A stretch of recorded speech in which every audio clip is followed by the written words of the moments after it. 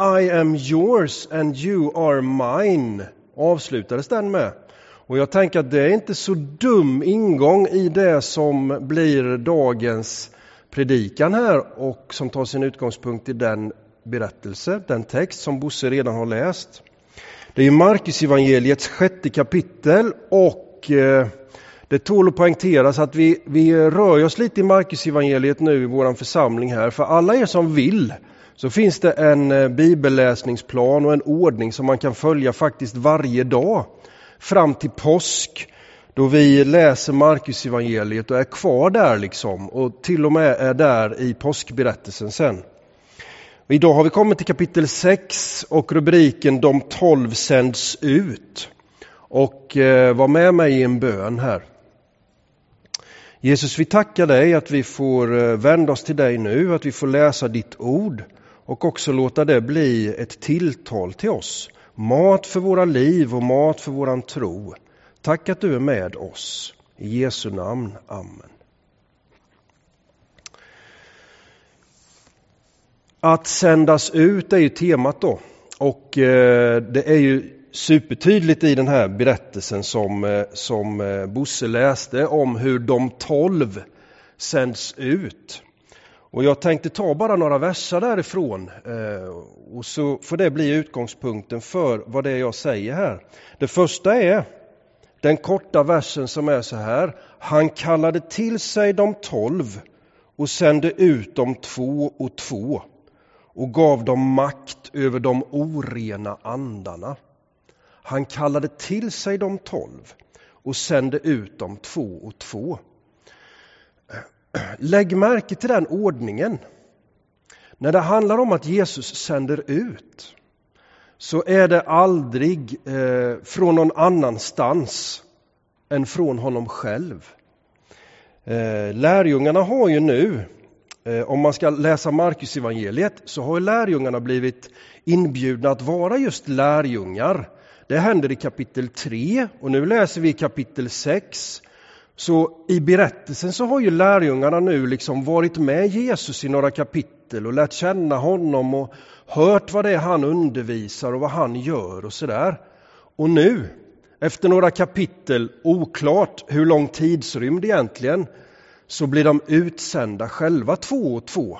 Att fortsätta på det som Jesus redan har lärt dem och som har varit Jesu undervisning och det han har gjort bland folket.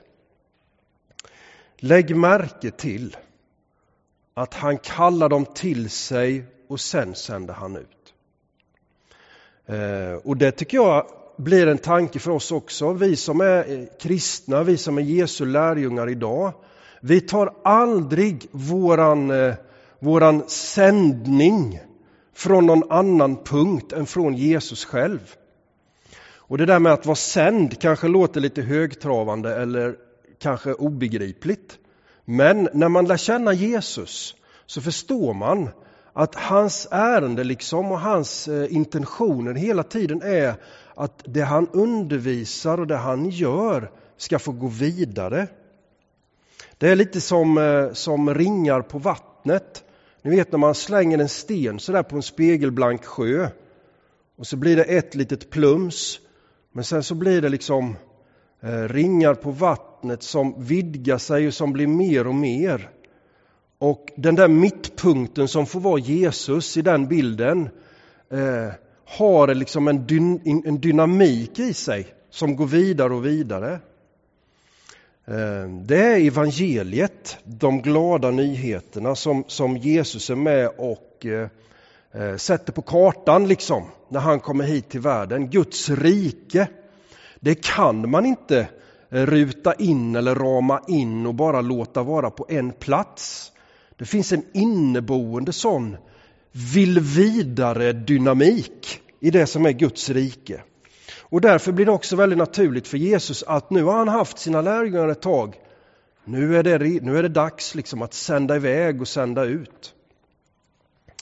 Hur mycket visste de då, lärjungarna?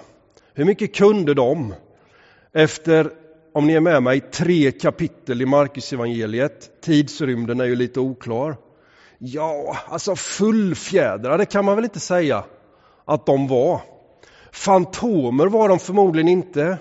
Men Jesus bemyndigar ändå liksom. Och Jesus sänder iväg i sitt namn. Och det viktigaste är att det är ifrån honom själv och ut dit det han vill sända dem. När vi ska vara duktiga människor och kanske duktiga kristna och sådär, så får vi för oss ibland att vi ska driva våra egna projekt och vad en lyckad församling är eller liksom vem som är bra kristen eller inte. Och risken med det där är alltid att det blir alldeles för snäva liksom, utgångspunkter. Vi hamnar för mycket hos oss själva och i vilka vi är när vi ska gestalta det som vi uppfattar är kristen tro. Det börjar alltid, och jag kan inte nog betona det, både för mig själv och för alla er som lyssnar nu. Det börjar alltid med utgångspunkt i Jesus själv. Och det är otroligt befriande, tänker jag. Att få ha den ingången i att vara kristen. Alltid i Jesus. Aldrig bara i mig själv. Alltid med Jesus som utgångspunkt. Aldrig bara i vilka vi är och vad vi kan åstadkomma. Det finns en känd bok som heter Vägvisare, skriven av Magnus Malm. Den kom i början på 90-talet, så den börjar bli några år nu. Men den har blivit en andlig klassiker, måste man säga, när det handlar om kristet liv och ledarskap. Och den här boken är indelad i 2 stora avdelningar, i 2 hälfter kan man säga. Den första hälften har bara enkelt rubriken Kom. Den andra hälften i boken har rubriken Gå. Där ser vi mönstret. Kom, säger Jesus. Följ mig, säger Jesus. Det börjar alltid med det. Sedan säger Jesus gå. Sedan kan det bli tal om sändning. Och det är så befriande och det är så hoppfullt och glädjefyllt, tänker jag. Att det är just den ordningen. Innehållet i sändningen då? Vad kan vi lära oss av det när vi läser i den här berättelsen? Det är egentligen ingenting annat än det Jesus redan har gjort och lärt lärjungarna. När han sänder dem så är det inte med något nytt program eller så som de ska lansera. Eller som några nya knappar de ska trycka på där ute i världen.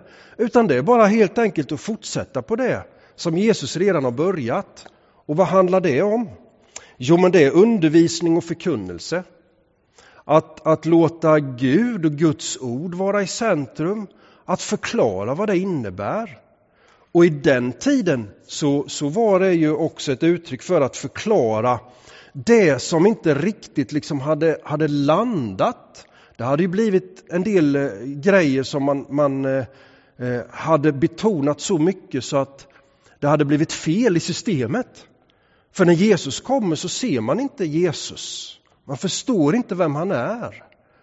Och man har visserligen läst ordet och varit noggranna med skriften och sådär, men på ett sätt som gör att man har blivit blind för vem Jesus är när han kommer. Det var aldrig intentionen, det var aldrig meningen. Nu är Jesus där och får förklara sig själv och får öppna ögonen på de som är där och ser vem han är. Och att de får förstå att det här handlar om från första början Guds tankar för den här världen. Och nu är Guds rike här. Jesus undervisar och förkunnar. Det kan ju alltid finnas risker och diken och sånt där med undervisning och förkunnelse. Ibland tänker jag sådär att kristen tro kanske ibland har blivit lite för mycket av vackra tankar och fina idéer och sådär. Goda värderingar. Och det är ju inget fel med de grejerna i sig. Men det är inte bara det som är det som man lär sig av Jesus och hans liv. För det blir praktisk handling, det blir verklighet. Det blir uppkavlade armar och arbetsoverallen på. Eller vad man ska säga. Och det där uttrycks i de här uttrycken som har med att de skulle predika, att alla skulle omvända sig. Och de drev ut många demoner och smorde många sjuka med olja och botade dem. Det här med att driva ut demoner och bota sjuka, vi har nog ett annat vokabulär, använder andra ord omkring det oftast. Men vi förstår att det är viktiga grejer som händer där i dåtiden och som är praktiska och som verkligen har en konsekvens av det som var undervisningen. Kristen tro, att vara sänd av Jesus, är aldrig bara liksom att förmedla de vackra tankarna om vad Guds rike är, utan att själv vara med och gestalta det riket så gott man kan. Och där tänker jag att vi får betro oss själva om det, precis så som Jesus betrodde lärjungarna som han sände ut. Vad var det för ett gäng? Ja, men jag återkommer till det. Det var inga fantomer, det var inga fullfjädrade uppblåsta människor. De hade varit med ett litet tag, men hade fått smaka tillräckligt mycket för att veta vad det handlade om och att känna det att det här vill vi också vara med i.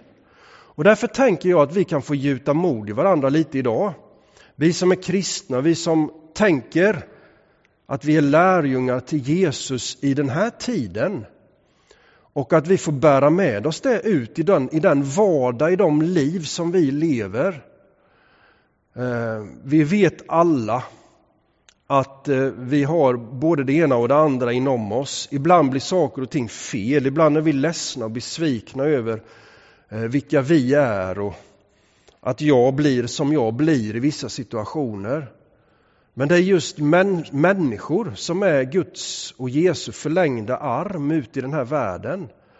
Och det finns också potential till verkligen att bära hans rike ut i den vardag där vi finns.